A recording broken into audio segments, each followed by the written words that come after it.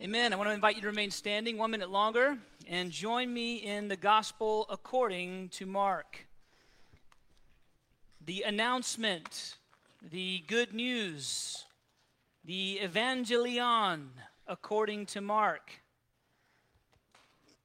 The term evangelion, good news, in the ancient world was always used specifically in a Greek context. Always used to announce the arrival of a king. It was always used to announce the coming of a king. It was a special, common phrase now appropriated by the church, appropriated by the apostles to speak of the arrival of the new king, King Jesus. And of course, that term then has been adopted by the church. We are the evangelical church. We are evangelists. All of these terms come from this word, evangelion, the beginning of the gospel or the good news, the news. And so as Billy Graham put it, we are heralds because we bring the news, the good news. What good news? Specifically that a new king has arrived on the scene of creation. And it is this king's coronation that we are observing in these opening verses of Mark. Well, let's read together beginning in verse 9 through 11 as we continue our consideration of the inauguration of a king here in Jesus' baptism. Verse 9, in those days, in what days? In the days that John was baptizing in the Jordan River, calling on people to repent and to confess their sins. Repent, turn, and confess your sinfulness. In those days, Jesus came from Nazareth of Galilee and was baptized, the word is immersed, by John in the Jordan. And when he came up out of the water, because he was submerged into it, immediately he saw the heavens, that is, John the Baptist saw the heavens being torn open, and the Spirit descending on him like a dove. And a voice came from heaven, "You are my beloved Son, with you I am well pleased." This is the word of the Lord. Thanks be to God. Father, we come to you this morning with grateful hearts, having offered to you the praise that you are due, having considered the value of the sacrifice you made in the ordinance of communion. Now, Lord, we offer to you our minds. We offer our minds. As Paul said in Romans, we are to present ourselves as a living sacrifice. And so in the manner that the ancient Israelites would present a sacrifice of grain or present a sacrifice of an animal that is to be burned at the altar, slaughtered at the temple to cover our sins, we present to you not something to be destroyed, but something to be sanctified and remade, and that is ourselves. Something to be made new, and therefore something to be used by you. We present to you ourselves as a living sacrifice, not a dying one, but a living one. And so, Lord, take now our minds. Would you take them? Would you renew them by the washing of the water of the Word? Would you mold them so that we might know you and therefore reflect you in the world? We ask this not for our sake, but for yours, for your glory, for your renown, as they say, or your reputation on the earth. We ask that you would take our feeble, broken, divided, sinful minds, and that you would wash them, make them clean, mold them, make them new, inform them, inspire them, impassion them, so that we might leave this place heralding the good news. Oh, dear Lord, help us Lord, may you accomplish this in us. For Christ's sake, we pray. Amen. You may be seated.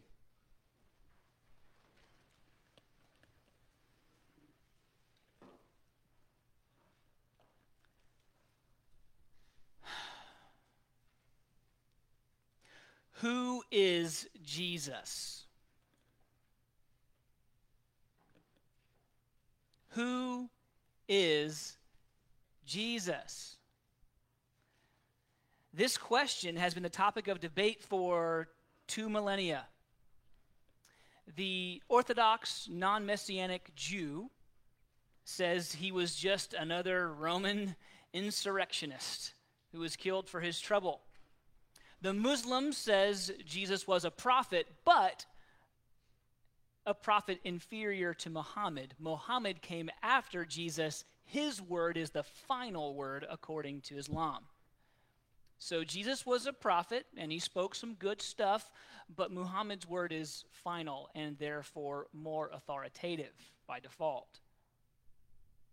Of course, Christians say Jesus is the Messiah, the Son of God, the Lamb who was sacrificed to take away the sins of the world.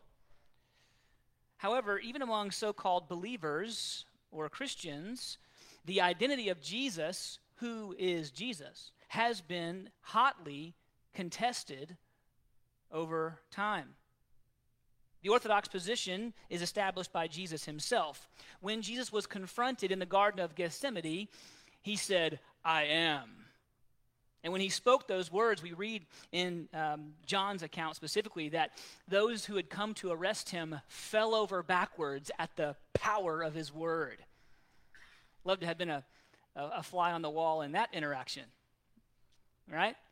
To just hear Jesus say, "I am."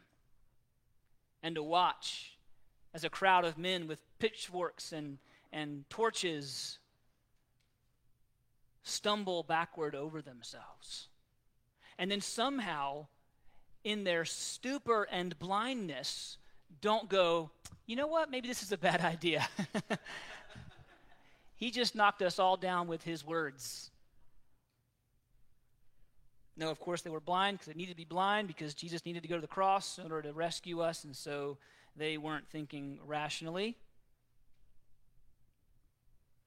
No, but he was establishing his identity. I am. He was echoing the words that Yahweh said to Moses in Exodus chapter 3. I am who I am.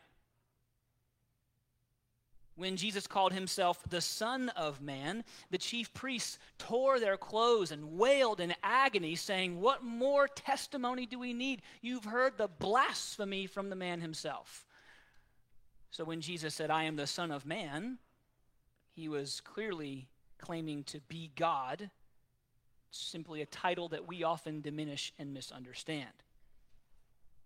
The early church was then riddled with challenges to the identity of Jesus. Who was Jesus?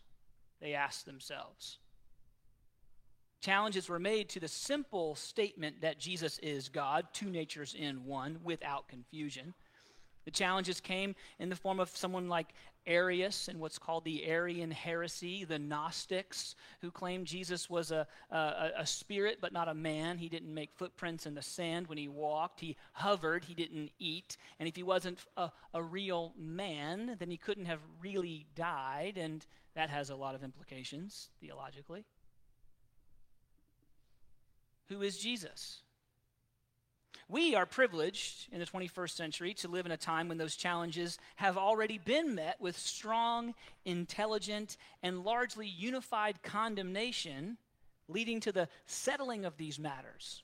We have, in these days, the language of what's called the hypostatic union, fully God, fully man. Who is Jesus? He is fully or truly God, truly man, forever, inseparable, two distinct natures in one person. Now, those of us who have been around the church for a while, we hear that and we go, yeah, obviously, yeah. Well, this wasn't so obvious in the first century or the second century or the third century. It took time for this language to be ratified for it to be crystallized, for it to be brought into, if you will, the catechesis, the settled teaching of the church.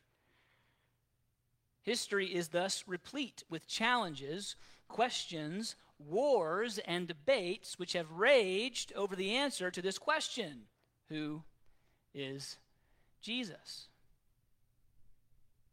It is insufficient or elementary to merely believe Jesus died on the cross for your sins, his death for your penalty. It's not untrue, but it lacks the other half of the equation. Jesus was not merely sinless and thereby the perfect sacrifice foreshadowed in the spotless lamb. He was also the perfect man. Mankind was given a charge and a purpose by God in the Garden of Eden. That purpose was to be the image bearer of God in his created world. In Adam's sin, that charge and purpose was forfeited. The dominion then that God gave man over the earth was spiritually transferred to Satan. Fast forward, and all of humanity has inherited Adam's failure, Adam's forfeiture. You were given a charge: take dominion, be the image of God in his created space. We forfeited that right in Adam. We forfeited that purpose. And so we are living in a state where we have to, if you will, ask ourselves, how can we regain that purpose? How does a man regain his purpose to reflect the image of God in his world? That was God's purpose for your existence. How do we do that? Well, it's actually pretty easy. Just obey the law of God perfectly, down to millisecond obedience of action, thought, intent, motive, ambition, word, and deed. Live an entire human existence from birth to death, having never violated one of God's precepts, one of his laws, not in action, nor even in the heart, in the desire, in the thought, neither in the seen nor in the unseen realm of human existence. That's all. Then, that one person, not his wife, not her husband, not their children, not their parents, that one person who has done what I just described is permitted to enter into heaven or be at peace with God in God's space. Now, the rational, honest person admits that's impossible. And that's the point of the Christian faith. It's impossible. It is impossible to earn your way up to God's space. That is Christianity in a nutshell, if you will. It is the opposite of every other world religion, which says you can earn your way up. If your good outweighs your bad, you'll be all right. Try harder, give more, hit yourself in the back with one of those medieval whips. Offer penance, pay money. Try to make up for the wrong that you've done with good that you've done, and hope that the scales balance out when you meet God on the day of judgment. No, the gospel of Jesus Christ says, actually, you can't do that. You can't balance it out. You can only be absolutely perfect. Oh, you can't be perfect? All right, game over. You're sunk, friend. So the rational person admits, it's impossible. I can't do it. So what must happen is that a champion, a representative, must accomplish the feat for you. This is why David and Goliath is such a great story. Because David did what the army of Israel could not and would not. He represented Israel. As Goliath said, send a champion. If I beat your guy, You guys are slaves to us. If your guy beats me, we are slaves to you. Either way, the fate of the whole population rests on the shoulders of the actions of the champion. Right? That's why David and Goliath is a great story. It's not to inspire you to go slay your Goliaths. That makes the Bible about you. It's not about you. It's about Jesus. So Jesus, our champion. Jesus, the champion, the representative, walks in to the scene, and he accomplishes the impossible. He is a man who perfectly fills up all the requirements of God's perfect law. Live every moment with every heart intention, with every ambition, with every thought, up to the standard of God's righteous requirement of humankind to be at peace with him. Jesus does this. Jesus is therefore the only man in heaven who deserves to be there. Because as a man, he did all that is required of man to be at peace with God.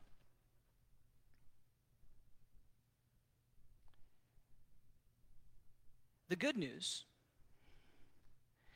is that even though he lived the perfect human life, God the Father punished him as though he lived your imperfect life.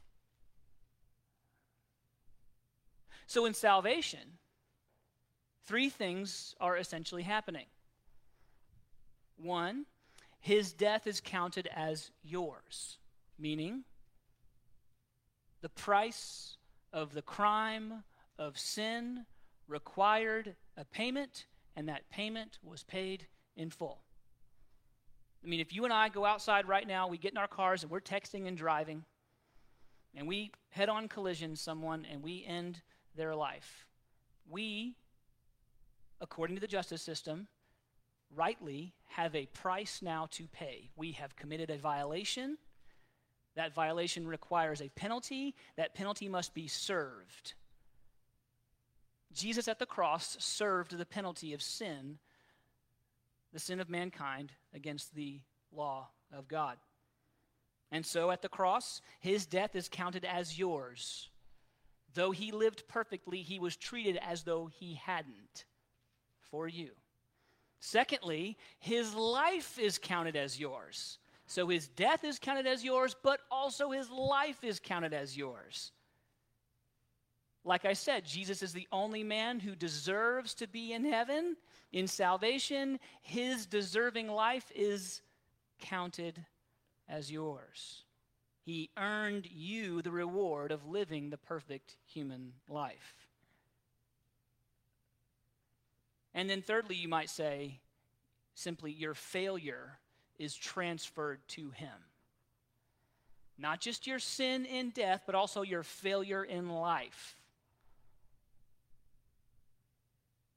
You get what he earned. He takes on himself what you earn. The technical term is double imputation. Double imputation, or the great exchange. Paul talks about this in Philippians, not having a righteousness of my own that comes from the law, meaning not having filled up the standard, but not having that, but having that which comes through faith in Christ. The righteousness, that is the accomplishment from God that depends on faith. What's Paul saying? He's saying, I have what Jesus accomplished by faith. He didn't accomplish it by my faith. I have it by faith. But he accomplished it.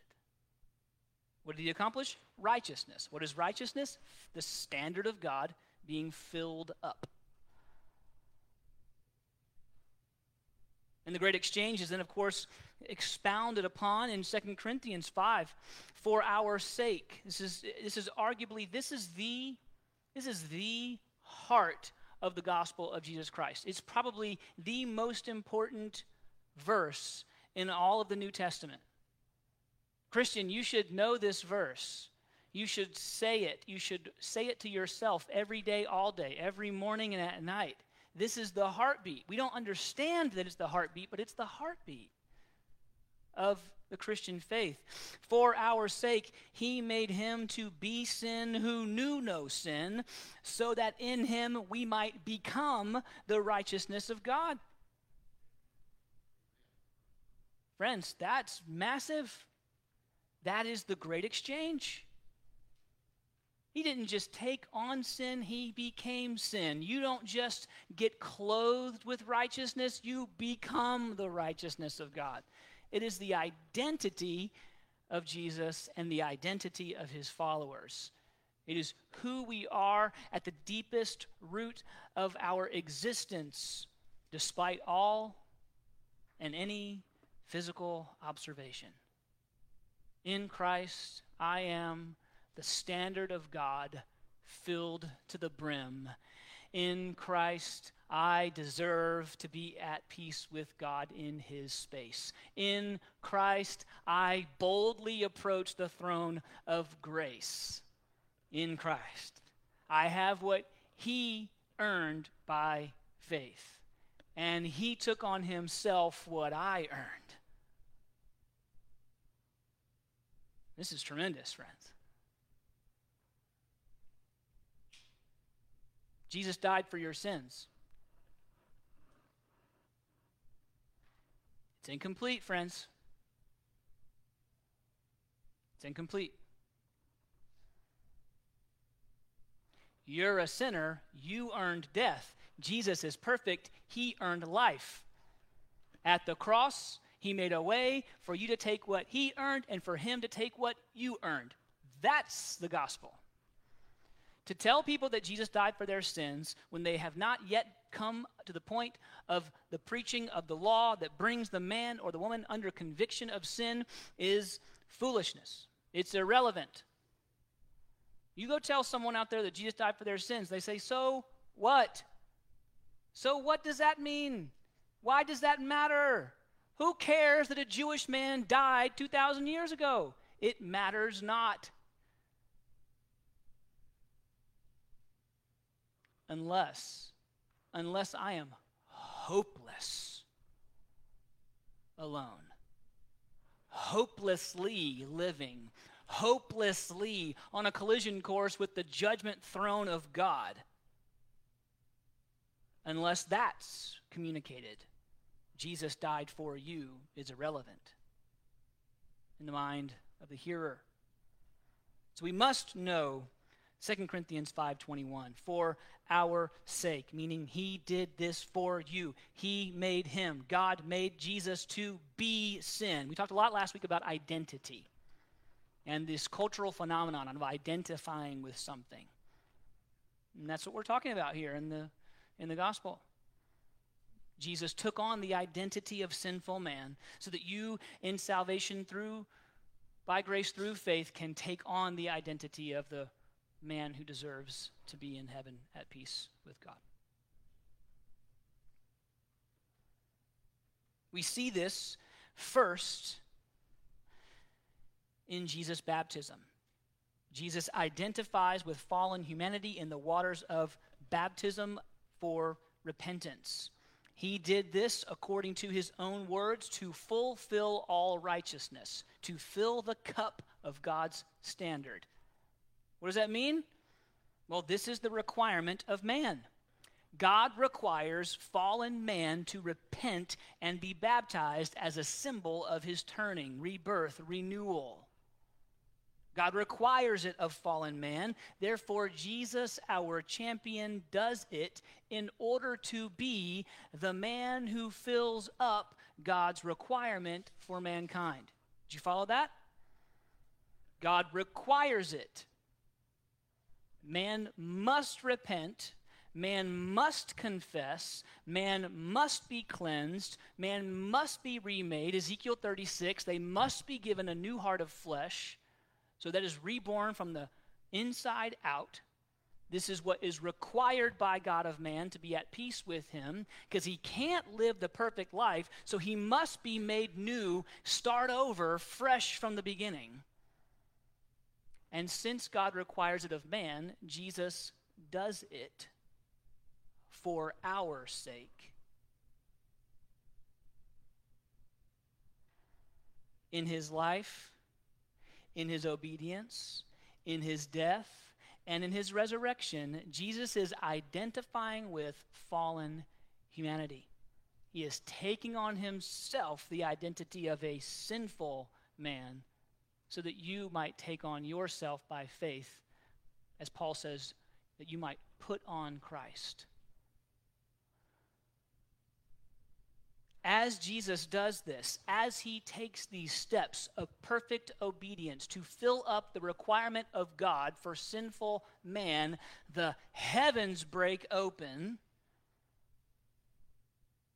The Father speaks, affirms Jesus as the Prince of the world, the human who is the true and better Adam, seated on the throne of creation.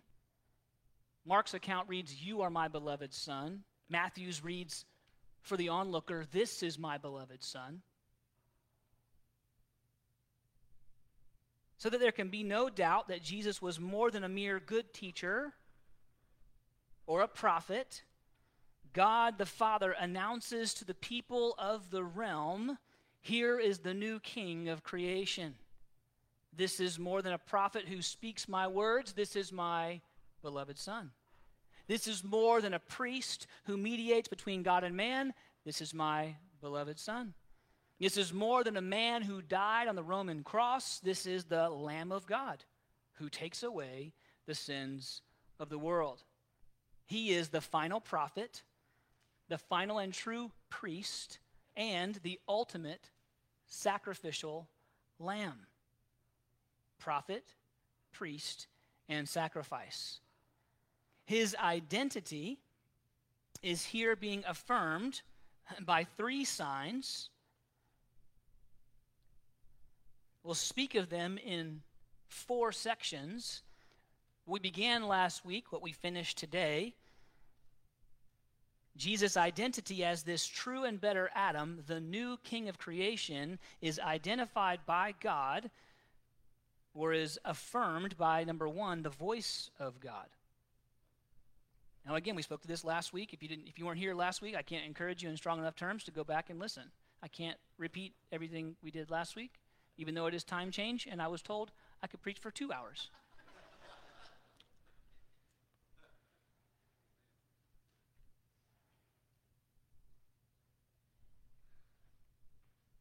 I encourage you to read 1 Kings chapter 1 last week, and the rival competition to the throne of Israel in David's death, and how the one thing, or one very specific thing that was required and that was sought after, is the voice of the spiritual authority.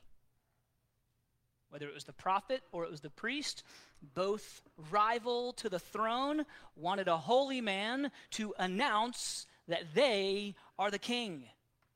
And so here, the heavens are torn open, the Spirit descends, and the voice of God, the highest possible spiritual authority that one could petition, affirms the kingship of Jesus.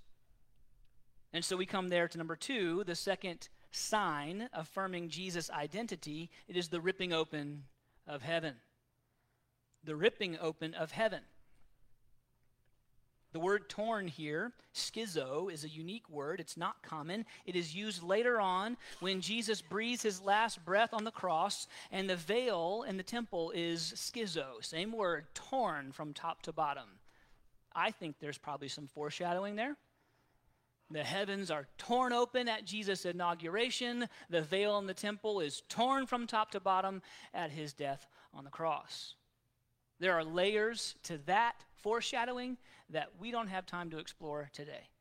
But I encourage you, devote your mind to it. Why not this week? Find the connection between the tearing of the heavens and the tearing of the temple curtain. Why shouldn't you? Why won't you? Why don't you? Do you not have the internet? Oh, you do have the internet. Do you not have a smartphone with a browser? Oh, you do have a smartphone with a browser, and you pay money for that.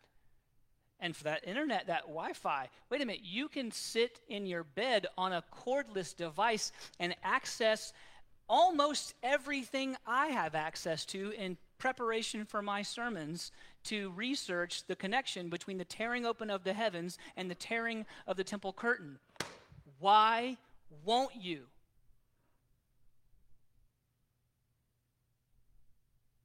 Or better yet, church,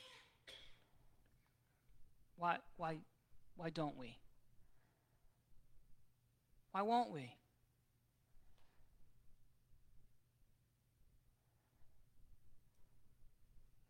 Well, enough of an angry father scolding his children. Pardon me.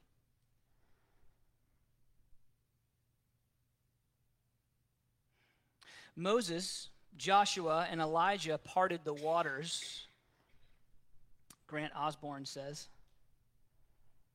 But Jesus tears the very fabric of heaven. I love that. Why were the heavens ripped open, and why was this important at Jesus' inauguration? Well, number one, it fulfills prophecy. Isaiah said, "Oh, that you would rend the heavens and come down. Oh, that you would tear the heavens and come down, that the mountains might quake at your presence." So the tearing open of the heavens fulfills prophecy about the Messiah. Furthermore, it fulfills Jewish custom or Jewish text that is extra biblical. There's something called the Testament of Levi, written 250 years before Jesus. I believe piggybacking on the voice of the prophet Isaiah, it reads like this: "The heavens will be opened, and from the temple of glory," which is where? Go ahead. Okay, I'm going to start again, and this time you be ready, okay? Here we go. "The heavens will be opened, and from the temple of glory," which is where? Yeah, heaven. It's still like tame, but you know the answer, right? Okay, "The heavens will be opened, and from the temple of glory, sanctification will come upon him with a fatherly voice, as from Abraham to Isaac. And the glory of the Most High shall burst forth upon him, and the spirit of understanding and sanctification shall rest on him." That's fascinating. It fulfills prophecy. It certainly fulfills a Jewish understanding of when the Messiah would come, what it would be like. Which brings us to the third sign. What happened when the heavens were ripped open? The descending or the anointing of the Holy Spirit. The Spirit descended like a dove. That doesn't mean that an actual bird landed on Jesus. That doesn't mean that the Holy Spirit is a bird. I love the Calvary Chapel dove. I went to Calvary Chapel Bible College, and the dove, the Calvary dove, this outline of like a bird, it's everywhere. Right? It's on the website, and it's behind the pulpit, and it's on the literature, and it was on our sweatshirts, and I love the dove. Love the dove. But the Holy Spirit's not a dove. The Holy Spirit's not a bird. The Holy Spirit is a person. Mark says that he descended like a dove. How does a dove descend? That's the question. Not what does the Holy Spirit look like. How does a dove descend? And the dove is considered to be the most graceful, peaceful, beautiful kind of bird. And so how did the Holy Spirit descend? With a crash? No. If you will, gracefully. Certainly, without question, pointing back to that anointing oil that was poured on David's head. How was David anointed with oil? Was it thrown in his face? "I anoint you King of Israel." Whoosh, That's power. It's authoritative. right? I splash you, you know? No, it was like following every crevice of his feature in his face, right? Sort of blanketing him, if you will. Blanketing his person, blanketing his face, blanketing his identity. Running down smoothly.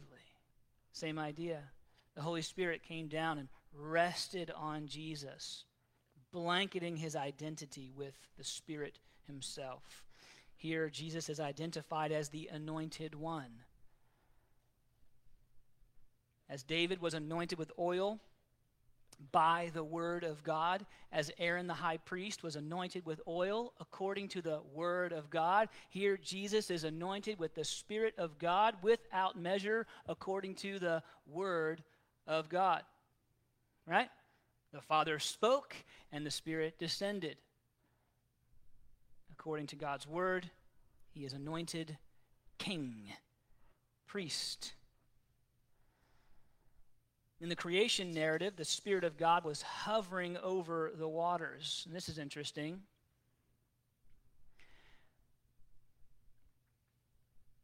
Here, the new creation initiated by Jesus, Jesus being the firstborn of the new creation, he is the first fruits of the resurrection. He is the beginning of the new heavens and the new earth. The Spirit hovers over the waters of his baptism as a picture of new creation and then descends on him. That's another interesting parallel, isn't it? What's the connection between the Spirit of God hovering over the waters in creation and the Spirit of God hovering over the waters of baptism in Jesus, the new creation? I'm not going to repeat my earlier scolding. That was borderline harsh. Why don't we research it this week? What's the connection? Perhaps we didn't know there was a connection. Perhaps we didn't know there was a foreshadowing before, but we know now. Let's find out more. Why not? You got better things to do? Better shows to binge? This is my point, church.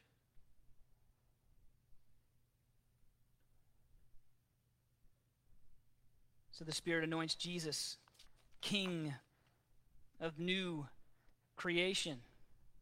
Finally, Jesus' identity is affirmed in the announcement of the Father. So again, really three things, three signs. We'll call them four partitions. You have the voice of God, that's meaningful, but you also have what he said, his announcement. Let's read it again. Verse 10, when he came up out of the water, immediately he saw the heavens being torn open, the Spirit descending on him like a dove, and a voice came from heaven, "You are my beloved Son, with you I am well pleased." Now this reads like two statements, but in the original text it's three. It's like this: you are my Son, whom I love, with whom I am pleased. So it's three parts, even though in the English rendering it reads like two. Let's consider the three and their significance. The significance of the announcement of the Father in the inauguration of the Son as King of the new creation. Number one, you are my Son. You are my Son. Remember, last week we talked about this. Amos chapter 8, verse 11 predicts a famine of the Word of God. Not a famine of food, but a famine of a prophetic inspired word.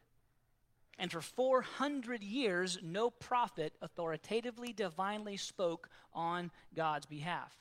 The Jewish people are a people who exist based on the affirmation that God has spoken from heaven to men called prophets. Think about that for a moment. Abraham, Isaac, Jacob, Moses, on down the line. If God did not say, "I have chosen you, I have given you this land, here is my law, you are my people," then the Hebrews are no different than every other people group in the region with their personal deity.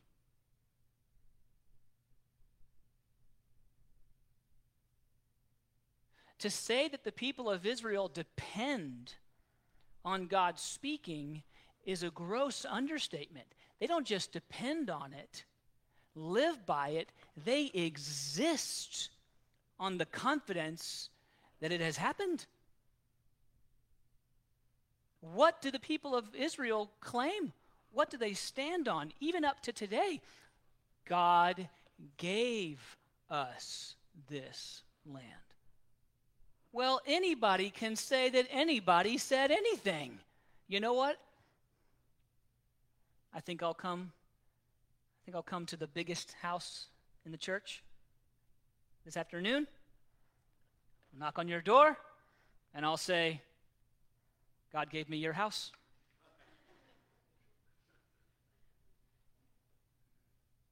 Well, anybody can say anybody said anything. So it matters not just that they believe that God spoke, but it matters that he spoke. They don't exist as a people. They have no claim to the land. They have no promise, no peace, no law, no moral authority. They have nothing if God hasn't spoken and then affirmed it was him who was speaking through many signs and wonders, miracles that cannot be denied no matter how far removed from history we might be. The people exist because God has spoken. And then he goes silent. Suddenly there's this nut job baptizing people in the Jordan River, eating bugs, looking like a crazy person. There's all these people there. This very normal-looking Jewish man walks up. The crazy man says, "Behold the Lamb of God who takes away the sin of the world." And all eyes go, "Who?" And as he descends down into the waters, a quiet hush falls on the people. He didn't say that before I got baptized.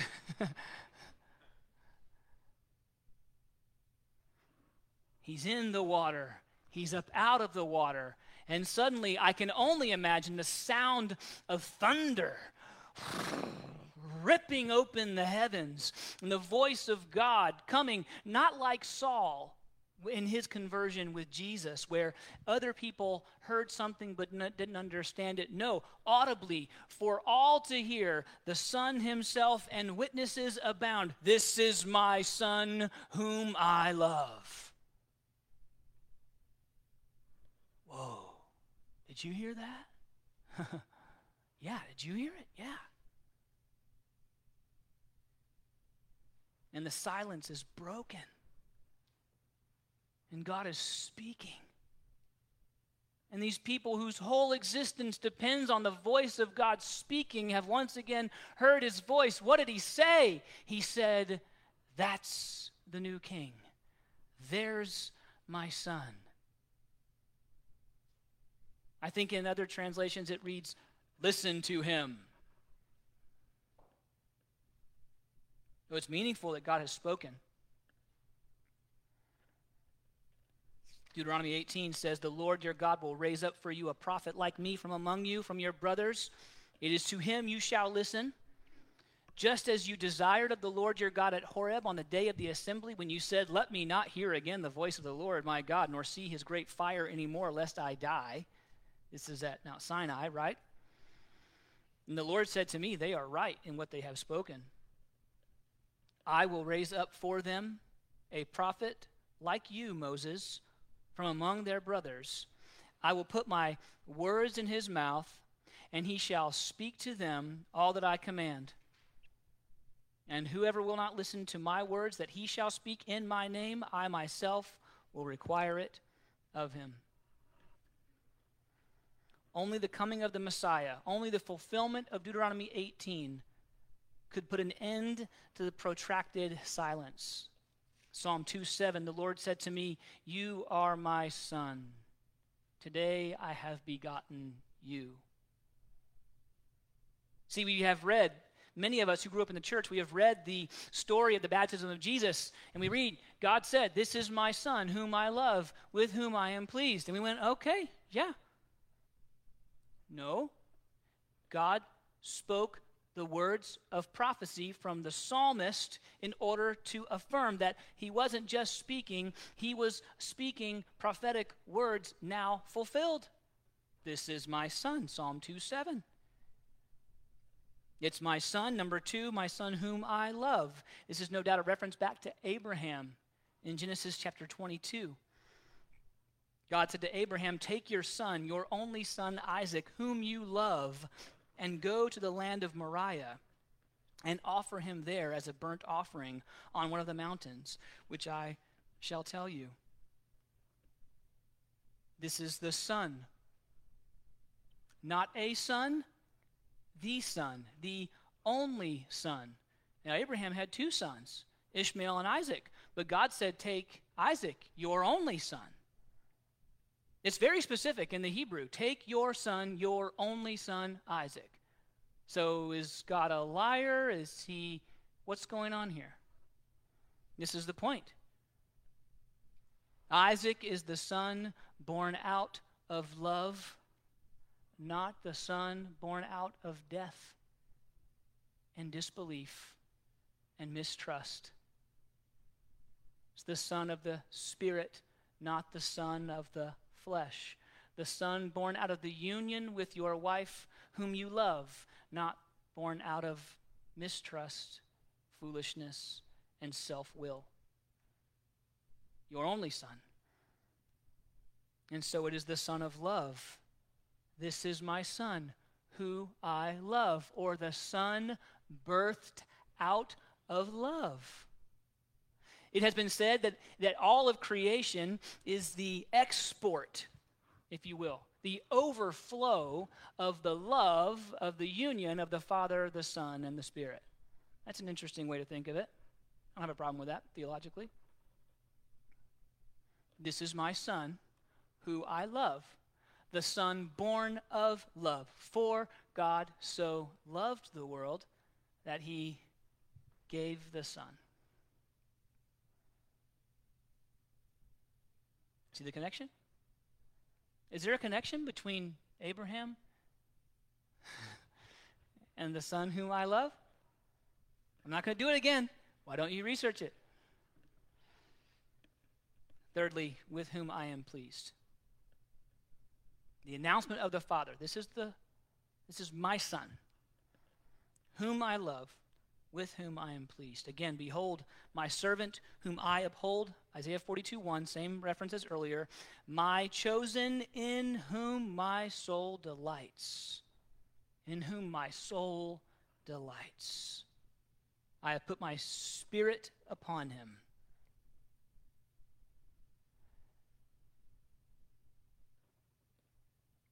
These weren't just nice words from God. God says, you know what, I'm gonna give a sign that will tell everybody who's present that Jesus' baptism is special, it's different. I'll say something like,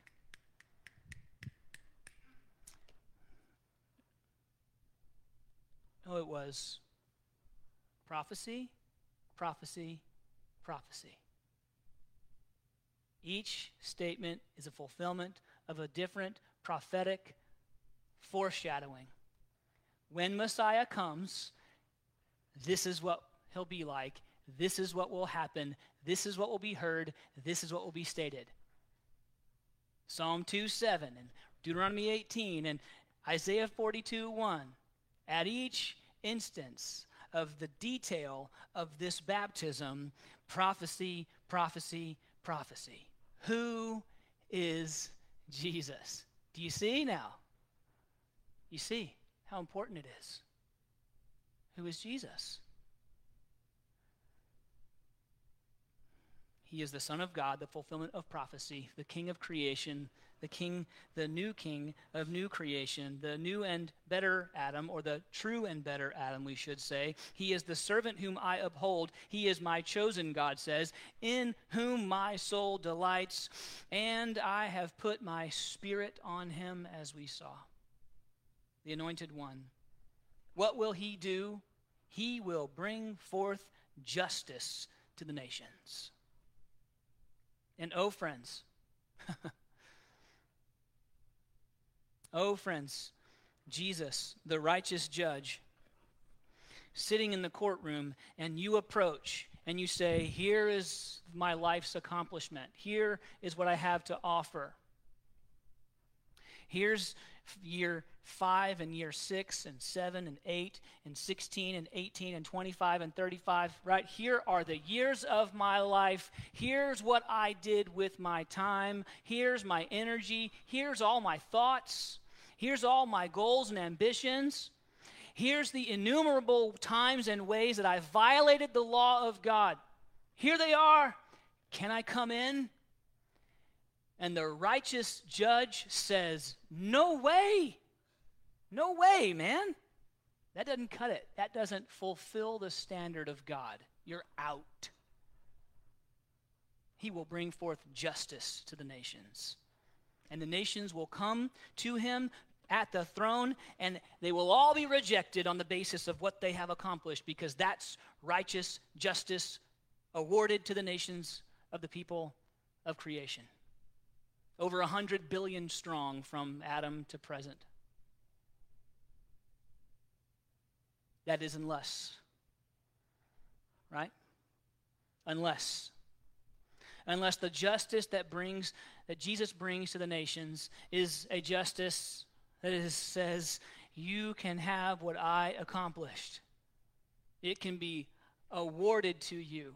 You can claim it for yourself. You can put it on. And when you come before the throne of justice, you say, not here are all my life's failures. You say, here are the accomplishments of Jesus' perfection from day one to the end. Here is Jesus' life, not mine. Here's Jesus. Can I come in? And that's the justice Jesus offers to the nations. However, it matters. It matters who he is. It matters who he is. It matters who he is objectively, and it matters who he is to you. Is Jesus your identity? When we stand before the throne of judgment, will we present to him our life's accomplishments, or will we present to him his life's accomplishments because we have worn them? We have put them on by grace through faith. We have repented due to the call of the Messiah. We have turned from wickedness and walked in his footsteps. We have confessed our sin and our need. We have taken up our hands and put them to the plow of the kingdom of God and not looked back.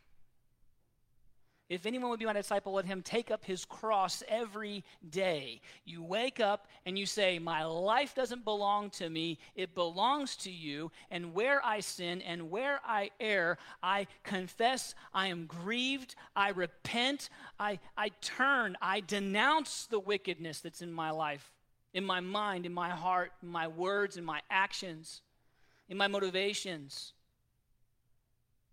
That's a Christian.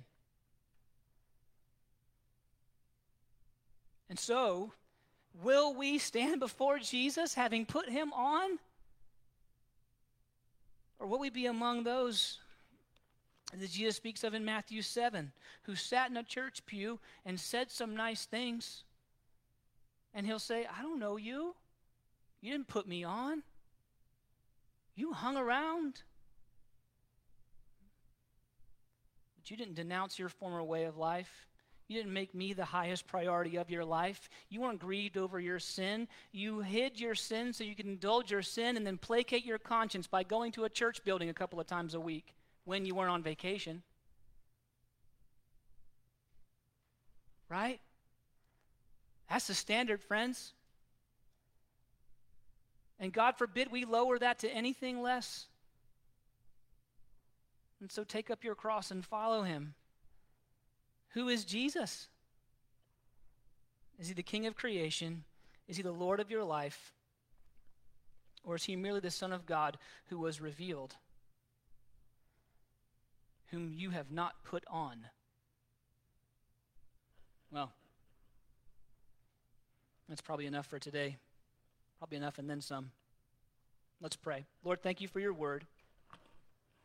Thank you for your kindness to us, to not merely comfort us in our sin and our rebellion, but your kindness to confront us, to challenge us, your kindness to compel us to repent, to follow you, to walk in your footsteps. Lord, one day we will stand before you, either clothed in your life's accomplishments or stained with our own failure. O Lord, by your Spirit, may you convict us of the true reality of our hearts, whether we will be one or the other, whether we stand today in one position or the other.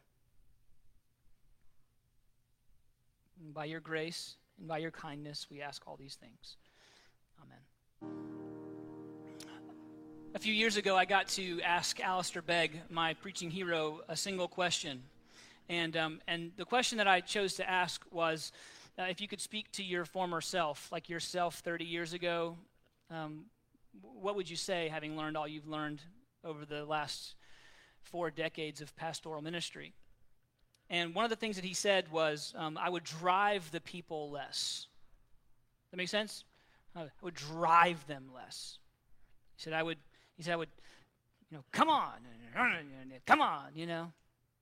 And my fear, I'm afraid, I've in a moment of love and great fervor and passion, I've crossed the line from lovingly compelling you like a spiritual father to driving you in the error of my mentor when he was younger. And so I want to ask you this morning, first of all, to forgive me. But second of all, then hear the words spoken rightly. And perhaps just simply consider, are there things that you are prioritizing on a weekly and daily basis above the seeking of your Savior? Are we offering to the idol of entertainment our minds and our time when we could search diligently the vast array of Scripture and see, and behold the beauty of the God who we claim to know and serve and love? Maybe hear that and maybe dismiss an earlier forceful scolding. I thank you for your grace. If you have questions after the service and like to pray with someone, just look for one of us with a little blue name tag. We would love to pray with you, answer those questions. And in the meantime, let's dismiss. The Lord bless you and keep you. The Lord make his face to shine upon you and be gracious to you. The Lord lift up his countenance upon you and give you peace. God bless you. I love you.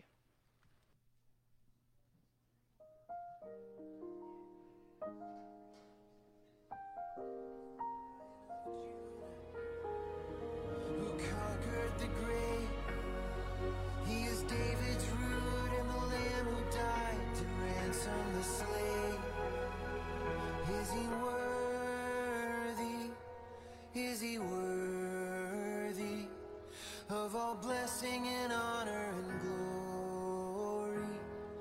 Is he worthy of this?